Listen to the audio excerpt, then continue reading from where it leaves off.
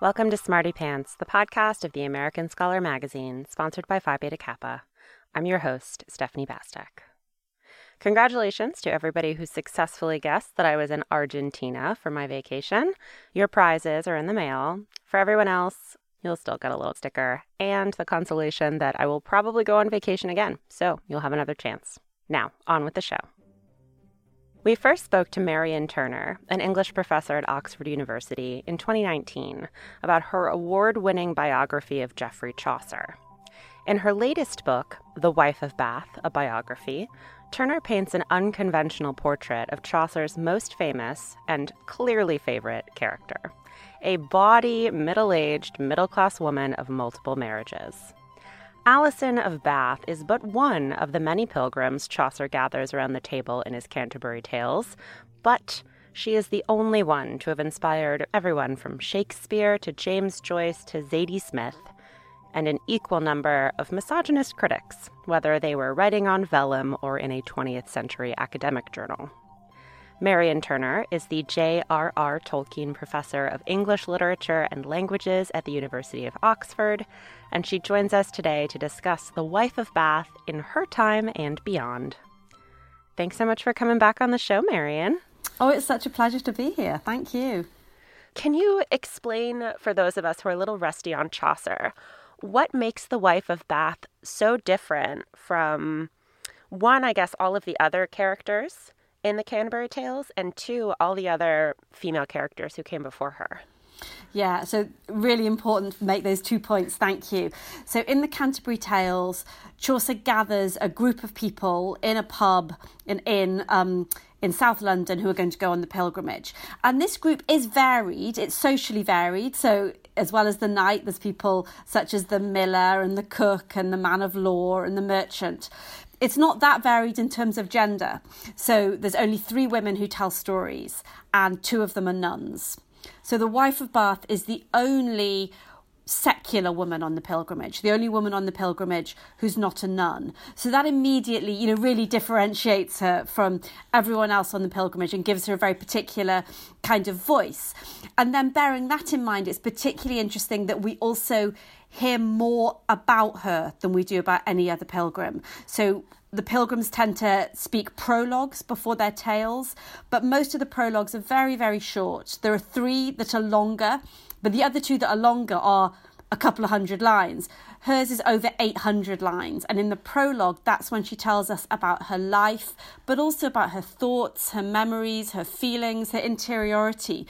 So we actually are faced with someone who is a different kind of character, someone to whom we have more access than we do the other characters. And the fact that Chaucer does that with this secular woman is really fascinating.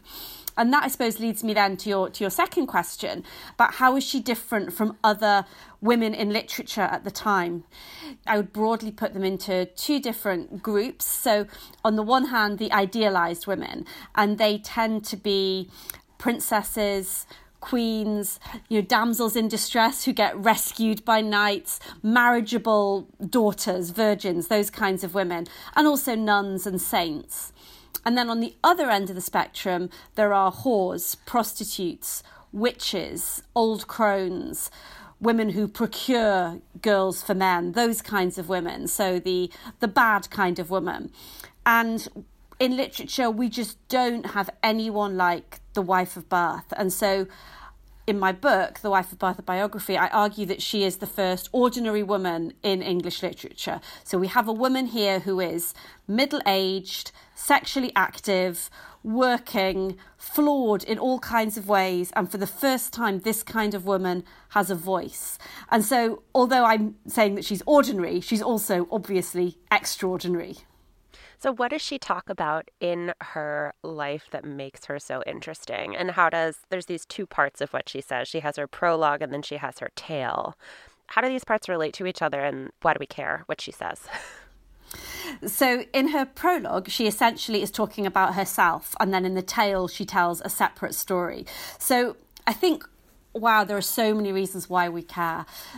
So in her prologue, she tells us, the really fascinating story of her life, because this is someone who has been married 5 times, who has experienced all kinds of things in these relationships, who has travelled widely, who has tricked her husbands in all kinds of ways, who's got her own way, who's had friends, who's really challenges all kinds of people who oppose her, who speaks against church authorities, who speaks against misogynists.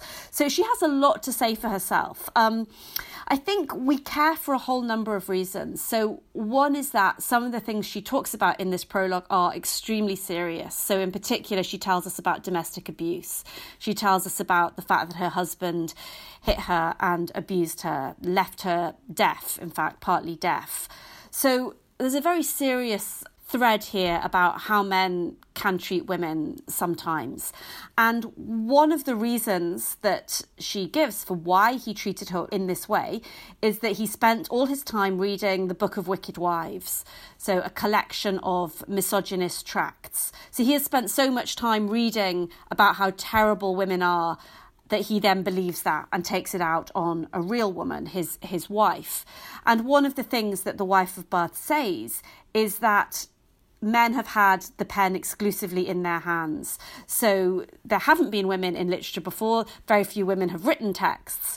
And so literature is biased. The canon is biased. And she talks about that really passionately and importantly. She says, a really important line is, "Who painted the lion? Tell me who."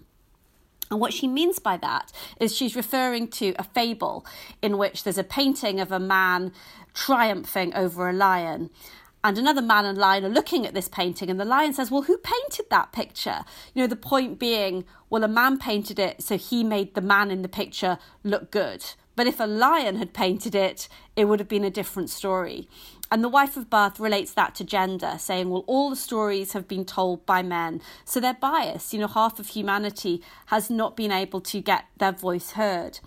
So The Wife of Bath is saying things that were urgent in the 14th century and are still urgent today. But we also care, I think, about what she says because of how she says it, because her voice for many people is very appealing and attractive. She is funny, she's self-deprecating, she laughs at herself, she tells us about her faults, she takes us into her mind and her memories and how her mind works. And so she really brings people along with her. And although she's talking about very serious things, she has a light touch in the way that she talks about them. So we go through the prologue and we care enormously. We're already, I think, very much on board with wanting to listen to her. And then we get into her tale. Now, the tale then takes us out of her life and into a completely different realm. And it opens in the long distant past, in Arthurian Britain, so in a mythical past for someone in the 14th century, just as it is for someone today. And she opens with telling us about the fact that there's a knight riding about the countryside in Arthurian times. And again, for a reader then, or for a reader now, we're expecting one thing and we don't get it. When you hear about this Arthurian knight, you expect him then to be rescuing women, looking after damsels in distress, maybe killing a dragon, that kind of thing. And that's not what happens. Again, we have a very serious message and he rapes someone. It's a very stark and terrible beginning to this story. And then she goes on, again, to tell a story with themes that are still very relevant today. The man goes on a journey to find out what women really want, and all kinds of things happen. They include the transformation of a woman from one shape to another. Very importantly, the story includes a scene in which an older, ugly, poor woman proves to be the person who has the greatest ethical importance in the story, who's able to really explain to the young, handsome knight, who's the person who would usually have the ethical importance in a story, she explains to him what really matters in life. So again, this is a story that has a really important message then and now. And I think almost any reader or listener is really struck by that, by the ways in which this is really fundamentally medieval, but also the ways in which it speaks across time. That question of who painted the lion is so interesting to me. The Wife of Bath is clearly asking it in her prologue and then answering it in her tale. She's painting the lion. And I wonder, is your biography in some ways a historiographical response to that question? a sort of Who Painted the Lion about the wife of Bath and all the critics and clerks in her wake who dismissed her and dismissed women's authorship? Yeah, I think that's a really nice way of putting it. I think that there are maybe a couple of different ways in which I would think about that Who Painted the Lion question as it relates to my book. The first is that there's a kind of elephant in the room in that the wife of Bath is not a real woman. So we think about this, the way that we have this passionate, eloquent voice saying, we need to listen to women. Women haven't had the chance to tell their own stories. And it's really important to stage this idea of the middle class, middle-aged, ordinary woman telling a story. But she's not a woman. This is Chaucer, the important canonical male author who's really behind it. Nonetheless, of course, I think it's crucially important for literary history that he stages the idea of a female voice in this way. And one of the things that I do in the first half of my book is foreground lots of other women's voices and also women's lives and experience, women who didn't get to tell their own story and whose story hasn't been told before. So I weave the wife of Bath's story alongside, so for example, real medieval women writers, because this is the era, the late 14th century, when we first get named women writers writing in English. But also I use this idea of the biography to tell lots and lots of women's stories. And I like the idea of taking aspects of the wife of Bath and looking at real medieval women and using my voice to try to tell their stories that people before haven't thought were important. But actually, I think lots of people do find fascinating, these stories of the 15th century Duchess who married 4 times and when she was in her 60s married a teenager, or the silk women in the 1360s who formed a kind of union to protest against price fixing, or the maid who travels around Europe and abandons her employer to get a much better job in Rome. I mean, these women are amazing. But then, as you say, I also look at the way in which, right across time, so many readers and writers have felt really threatened by the idea of the lion, getting this paintbrush. The idea that this is a woman's voice, a woman saying, well, this is how women feel about the bias of the canon. Yeah, as you say, there are very few named female authors, even after the 14th century. But as you point out, one of my favorite parts of the biography is actually when you talk about one of them, this contemporary of Chaucer's, Christine de Pizan, who you say is, the closest analog that we have of the wife of Bath in history. And I want to read a biography of her next, in case you're looking for your next book idea. But how does Christine fit in with Alison? How do they, mirror each other or differ?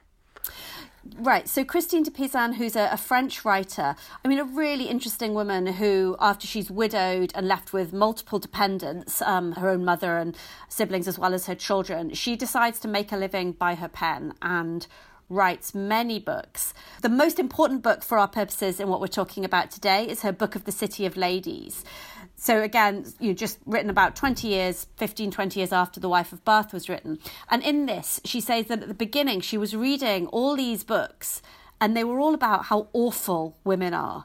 And she was reading these books and feeling really depressed and thinking about all the women that she knew and thinking, well, none of the women that I know are like this. I don't get it. All these authoritative texts say that women do these awful things, but I think about my friends and acquaintances and I just don't see it.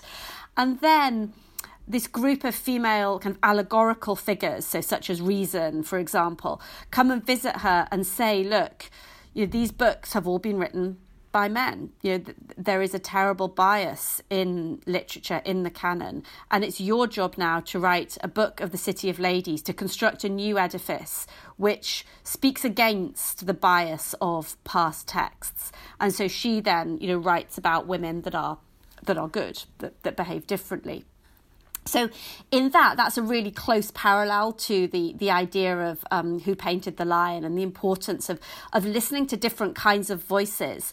In other ways, she's really different from the wife of Bath. So, the wife of Bath who, really luxuriates in traditionally bad female behaviour. So men before had often said women are so terrible because they want to sleep with lots of men and drink too much and tell their husband's secrets. And the wife of Bath goes, yeah, I drink too much and I sleep with different men, but within marriage, but I get married lots of times, and I tell my husband secrets, and I trick them, and I do all these things, and she, for most readers and listeners, they go along with her, rather than thinking what a terrible woman. The way that she expresses it makes most people sympathise with her, I think. But Christine de Pizan, doesn't say that kind of behaviour is good. She's advising women to be much more, I think, circumspect in their behaviour to men and within society. So there's lots of differences. But in terms of the approach to voices, I think they're really similar. That message of women's voices should be heard really, comes through in both texts. What's ironic about that with Christine, though, is that even though she did sort of take the high road and say, like, women, you should be this ideal version of yourself, for all that, a lot of her writing later, when it was copied over by clerks, her name, her authorship was obscured. Yeah, I mean, so interesting. So when I was looking at lots of different medieval female writers, you see a real pattern. So in the 15th century, Christine de Pizan was a very, very widely read author in England. But there are lots of examples of people who translate her text into English and then they ascribe it to someone else. And so particularly, we get them saying that a man wrote it, but Christine is mentioned as someone who supported the man or who patronised him, who, kind of suggested the idea, but her authorship is removed. And in some of the texts, so she is talked about as a nun, as someone who lived her life in a convent. And it's a really interesting parallel to Margery Kempe. So Margery Kempe, who was an English woman who lived in the late 14th and early 15th century and dictated her book, the Book of Margery Kempe, in the 1430s. And it's a kind of autobiography of her life. And she was someone who had more than a dozen children, was married, but then tried to have a life that was devoted to God. And she also travelled a great deal, like the wife of Bath. But when her book was printed, much of it was removed. So all the bits in which she's you're struggling with sexual thoughts or suffering marital rape or thinking about Christ in a very erotic way, all of those bits which relate to her body, her desires, those kinds of things are taken out of the text, and it becomes a much more anodyne and less threatening, less radical tract. And in the second printing by someone called Henry Pepwell in the early 16th century, he even puts in a preface in which he says that she was an anchoress, which is an enclosed nun. And her life was all about, travel, being out in the world. And he walls her up into a cell, makes her into something very different. And these are really interesting parallels with what happens over and over again to the wife of Bath. Again, her text is silenced, though it always resurfaces. But I give lots of examples of this in the book. So, for instance, scribes who write on her manuscript and try to argue against her. And then a really interesting example in the 16th and 17th century, where there was an extremely popular ballad, The Wanton Wife of Bath. And printers were put in prison for printing it. The ballad was burnt, but it kept on resurfacing, being rewritten in different versions. And we see that happening right across time. People try to put her down, but she keeps popping up somewhere else, over and over again. I would love for you to talk more about those scribes that you mentioned, some of whom argued with the wife of Bath quite vehemently. It's a very different way to think about reading, because with these manuscripts, you're almost forced to read the scribe's commentary at the same time as the text because it's right next to it. Not that I can actually read Latin, but that's the impression you get looking at the page. And sometimes that commentary is kind of neutral, and sometimes it's just awful. There was this one example you talk about where it just seems like, man, the scribe should have been fired because he's reading the text so badly. He wouldn't know humor if it hit him in the face. And there's this one line from the wife of Bath where she says, "Half so boldly can there no man swerve and lion as a woman can." And this guy just writes, it is true. Yeah, yeah, exactly. So as you say, it was common for scribes to put some notes in the margins. Sometimes they're just little pointing fingers, which, tell the reader what bits the scribe thinks are most important, for instance. Sometimes, so most commonly they're little notes that tell you what the sources are, that say, well, this bit comes from this text, go to this bit of the Bible to see X, that kind of thing. But The Wife of Bath, particularly her prologue, where she's talking about her own life, it attracts a different kind of commentary, and it tends to be very heavily glossed, as we say, very, very intensive scribal comments. And there are some manuscripts where the scribe really, you kind of worry about him in some ways, because rather than just listing particular sources, the scribe takes on a kind of ethical position to argue against The Wife of Bath. And you can see there's an anxiety here where the scribe is kind of worried that readers are going to go, oh, right, yeah, this seems correct. I believe this woman, maybe octogamy, marrying 8 times, maybe that's absolutely fine, And the scribe wants to go say, hang on, look, this is what you should really be thinking. Read what I have to say. It is more authoritative. It's even in Latin, which is better than English, and, etc.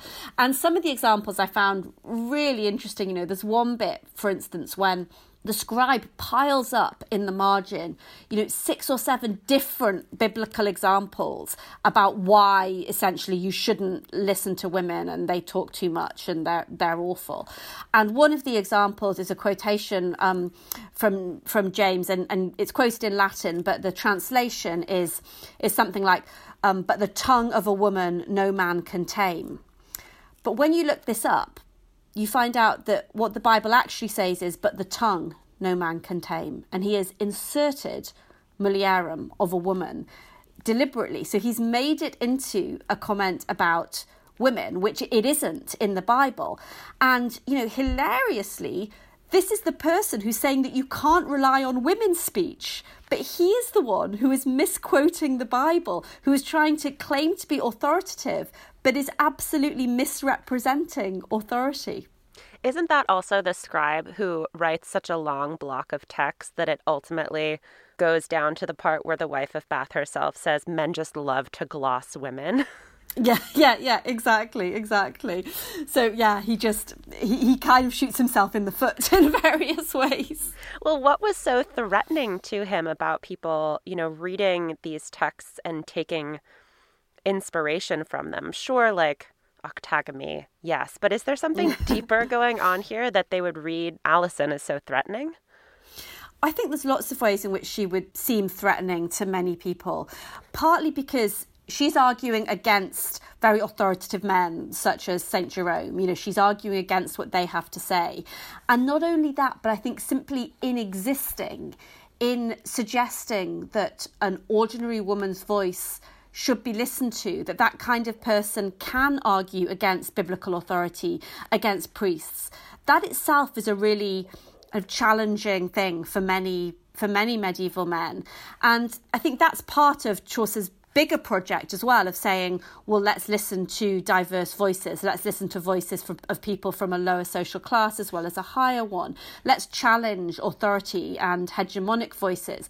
But that, for many people, is particularly threatening when it's coming in the figure of a woman who's saying, well, actually, let's just throw hierarchy out of the window. Let's see what happens if people who don't have a voice are given voices. And, potentially what she's then saying is overturning the kind of fundamental aspects of patriarchal society. I think it's interesting that you point out that rather depressingly, it's not the case that responses to Alison have become steadily less misogynistic across time.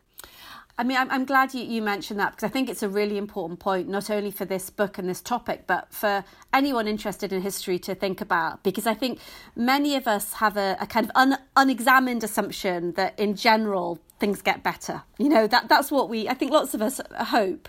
But that's not what history actually shows us, and actually as soon as you start to think about what's happened across history and time, we can see that that's not right. History goes up and down and it turns back and forth. And I found when I was researching this book that the most misogynistic responses came in the 20th century, the 1970s, probably were the most misogynistic responses. I think that early on, in the early reception, we see a real oscillation, a back and forth, so that in scribal responses, there are some scribes that are writing comments which are, kind of supporting the wife of Bath. They still want to make their voices heard, but they are writing things that are essentially agreeing with her. In the ballad, which I already talked about, the existence of that ballad, it's about the wife of Bath getting to Heaven's Gate and arguing with all the patriarchs and saints from the Bible and from after the Bible and beating them in argument and eventually getting into heaven. So the actual ballad is quite a positive response to the wife of Bath, but the treatment of the ballad shows that people, many people weren't ready for it. So the people who burnt it and put the printers in prison. But we can see there that people wanted to make her voice heard, and then other people were trying to suppress it. It's really interesting to see the tension, I suppose, between those different responses to her. And the second half of your book really goes into those responses, into all the ways that her story has been retold or incorporated in other kinds of narratives from Shakespeare on. Can you talk about how the wife of Bath shows up later on in English literature in sometimes unexpected ways?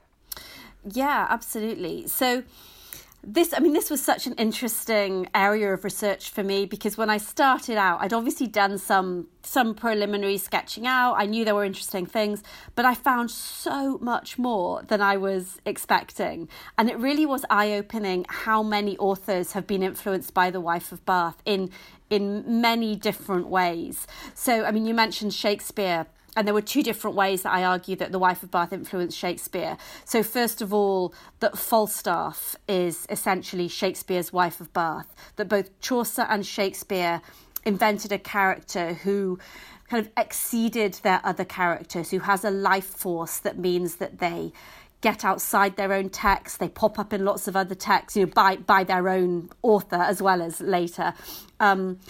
They talk in this extraordinary, immoderate way. Their lengthy sentences and pile-ups of clauses really show the way that they are imposing themselves on the world. They both misquote the same bits of the Bible and present themselves in a really excessively bodily way. There are all kinds of connections, which other people have noticed as well before me. But then I also argue something which no one else has noticed before, which is that the wife of Bath's prologue and tale, I think, is a really important source for the Merry Wives of Windsor. We know that Shakespeare knew Chaucer's work very well. It's interesting to think about the fact that the Merry Wives of Windsor is a very unloved play these days, that these days people actually stage much more often The Taming of the Shrew, which is, arguably a story about domestic abuse and the kind of triumph of patriarchy in many ways. And in contrast, The Merry Wives of Windsor, a play about ordinary women no one really likes today. It's a play about middle-aged, middle-class women who triumph over a knight, Falstaff, in fact. There's a fairy scene in the woods, which is very similar to the fairy scene in the woods in the wife of Bath's tale. It's a story in which a knight is taught that women are not sexually available to him, just as happens in the wife of Bath's tale. It's a story in which we see these mercantile women able to be kind of fun and bold and make their voices heard, but also be respectable. And I think Shakespeare really, he grasped the really important things about what Chaucer was doing and transformed them in very interesting ways. But across time, there are so many examples. So, for instance, in the 18th century, almost all the great writers from that era, so, Dryden, Pope, Gay, they all do things with the wife of Bath. I can't go into all of them now, but for example, what Pope does is he writes a version of her prologue in which he takes out all the sex. He takes out all the bits where she talks about her genitals or about her liking to have sex in the morning. He just censors it completely. He doesn't think it's appropriate. And it's a great example of the way that things that were acceptable and quite normal to talk about in the 14th century are no longer seen as being in decent taste in the 18th century. And later on in that century, her tale goes over to France and Voltaire writes a version. She has had a global afterlife as well as an Anglophone afterlife.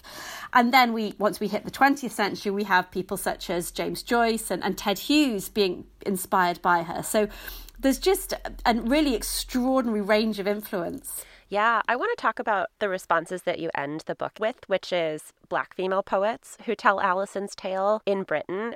And what's interesting, I think, in this case is like, unlike a lot of post-colonial responses to classical literature, like, you know, Aimé César's interpretation of The Tempest, or Virginia Woolf talking about Judith Shakespeare, or any number of things that sort of rewrite the text. Writers like Zadie Smith aren't exactly doing a revisionist version of The Wife of Bath. And you could say that one of the poets you talk about, Jean Bintabriz, does a pretty loyal translation of the prologue simply into Jamaican patois. What appeals, I guess, to these writers about Chaucer? Why use The Wife of Bath for inspiration? I suppose the first thing I want to say is that I wouldn't want to suggest that they are all doing the same thing or are inspired by exactly the same thing. But it is really noticeable and interesting that in the last 2 decades, many more women, and particularly women of colour, have responded directly to The Wife of Bath and have found things in her prologue and tale that are inspirational for them. So I think that Jean Bintabriz, as you say, quite a direct adaptation, but the fact of adapting it into non-standard English is itself really meaningful. And the fact that it's a performance poem, so that you can look it up on YouTube right now, The Wife of Bath in Brixton Market. And there are all kinds of things there that are resonant. So the fact that we see there a black woman, someone whose voice would usually not be seen as important, even more so 20 years ago. And that poem appeared in a book called The Arrival of Bright Eye, which was about the Windrush generation partly. So, and it was partly in commemoration of the arrival of the Windrush generation. So these were people from the Caribbean who came to Britain after the Second World War, after a change in the law. And in many ways, they've been very badly treated by the British government. And so placing this poem in that context and being performed by a black woman, I think it stakes a claim to British history in terms of whose history is this, but it also reminds all British people of the breadth of their history, that their history is in slave plantations and in the Caribbean, as well as in Chaucer's England and the Arthurian past of the tale, that all these things are part of modern British identity for everyone, you know, black and white. And so I think that is a really important point. And that bringing in the non-standard English, which all the authors that I talk about in the last chapter of the book, they all use non-standard English in various ways. And I mean, medieval literature is very fruitful for that, because of course Chaucer's English was not standard English, in that standard English didn't exist in Chaucer's time. He did write in the dialect that became Chaucer's English, but it didn't have quite that same kind of prestige at the time. There was much more of an understanding that English was varied rather than hierarchical. And, you know, many people today, me included, you know, we would like to embrace that idea that there are many Englishes, you know, that are all equally valid. The other examples in that last chapter, so Patience Agbagbe's telling tales, in which she has The Wife of Bafa, so a Nigerian British response to The Wife of Bath. And another interesting thing about that one is that Patience Agbagbe, you know, wrote The Wife of Bafa and then returned to it and rewrote it and expanded it. That's something that I've seen across time. People write a version and then later they go back to it. You know, The Wife of Bath stays in people's imaginations and they want to go back and do more. And then the other example that I talk about, the most recent one, Zadie Smith's Wife of Willesden, which was first premiered in 2021. And again, I mean, you were talking about the way that these writers often stay quite closely with the text. And I suppose it's a good example of the fact that some of it is very closely attached to the text, but some of it is very much putting Chaucer into new contexts. So on the one hand, we have quite a close translation, even using the iambic pentameter, so that the 5-stress 10-syllable line that Chaucer himself pioneered. It sticks, you know, closely in many ways. But then there are crucial changes, so that Arthurian Britain becomes 18th century Jamaica, again reminding us of the relevance to contemporary identity of both of those pasts of Britain. And then things like the Book of Wicked Wives is no longer a collection of tracts by people such as St. Jerome and Matthiolus. It's now a collection of books by people such as Jordan Peterson. So it's brought up to date. And so in some ways we see this, the difference, what kinds of books were read then, what kinds were read now. But it's also the relevance that we're still oppressed by misogynistic literature, which is very freely available and, very prolific. We have links in the show notes to Marion Turner's new book, The Wife of Bath, a biography, as well as her previous biography of a real person, Geoffrey Chaucer. You can also find most of the references to the Wife of Bath's afterlives in the show notes, including Patience Agbabi's excellent spoken word performance of the Wife of Bafa and Jean Binta Breeze's The Wife of Bath in Brixton Market. We'll be back next week. Till then, take care and stay sharp.